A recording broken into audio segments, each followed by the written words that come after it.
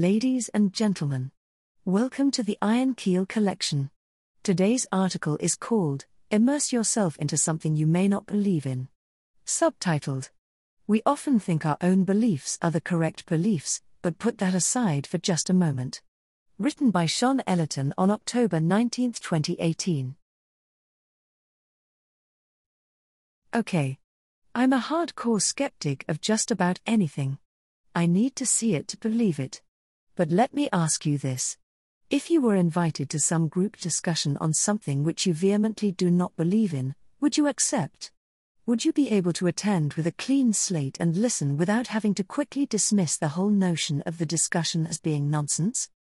In my case, I would have dismissed cases which I believed were nonsense very quickly some years ago. However, I have since learned that doing this only alienates those whom you are having a discussion with regarding their own views. If, say, for example, you are a hardened astronomist and an astrologist invites you to a dinner party with a bunch of his fellow astrologists, what would you do? In my case, I would be truly honored to be invited. It would not be my intent to try to argue my astronomical beliefs against astrological, but rather, to immerse myself into a conversation with someone who has a very different viewpoint or belief. You may find that those whose beliefs are very different from yours find to be very interesting to interact with. I have many friends from many different faiths and beliefs and, often enough, I like to bring these topics out in the open over casual conversation.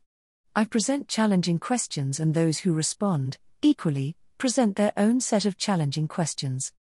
The universe and the human mind are vast worlds, much of it unexplored.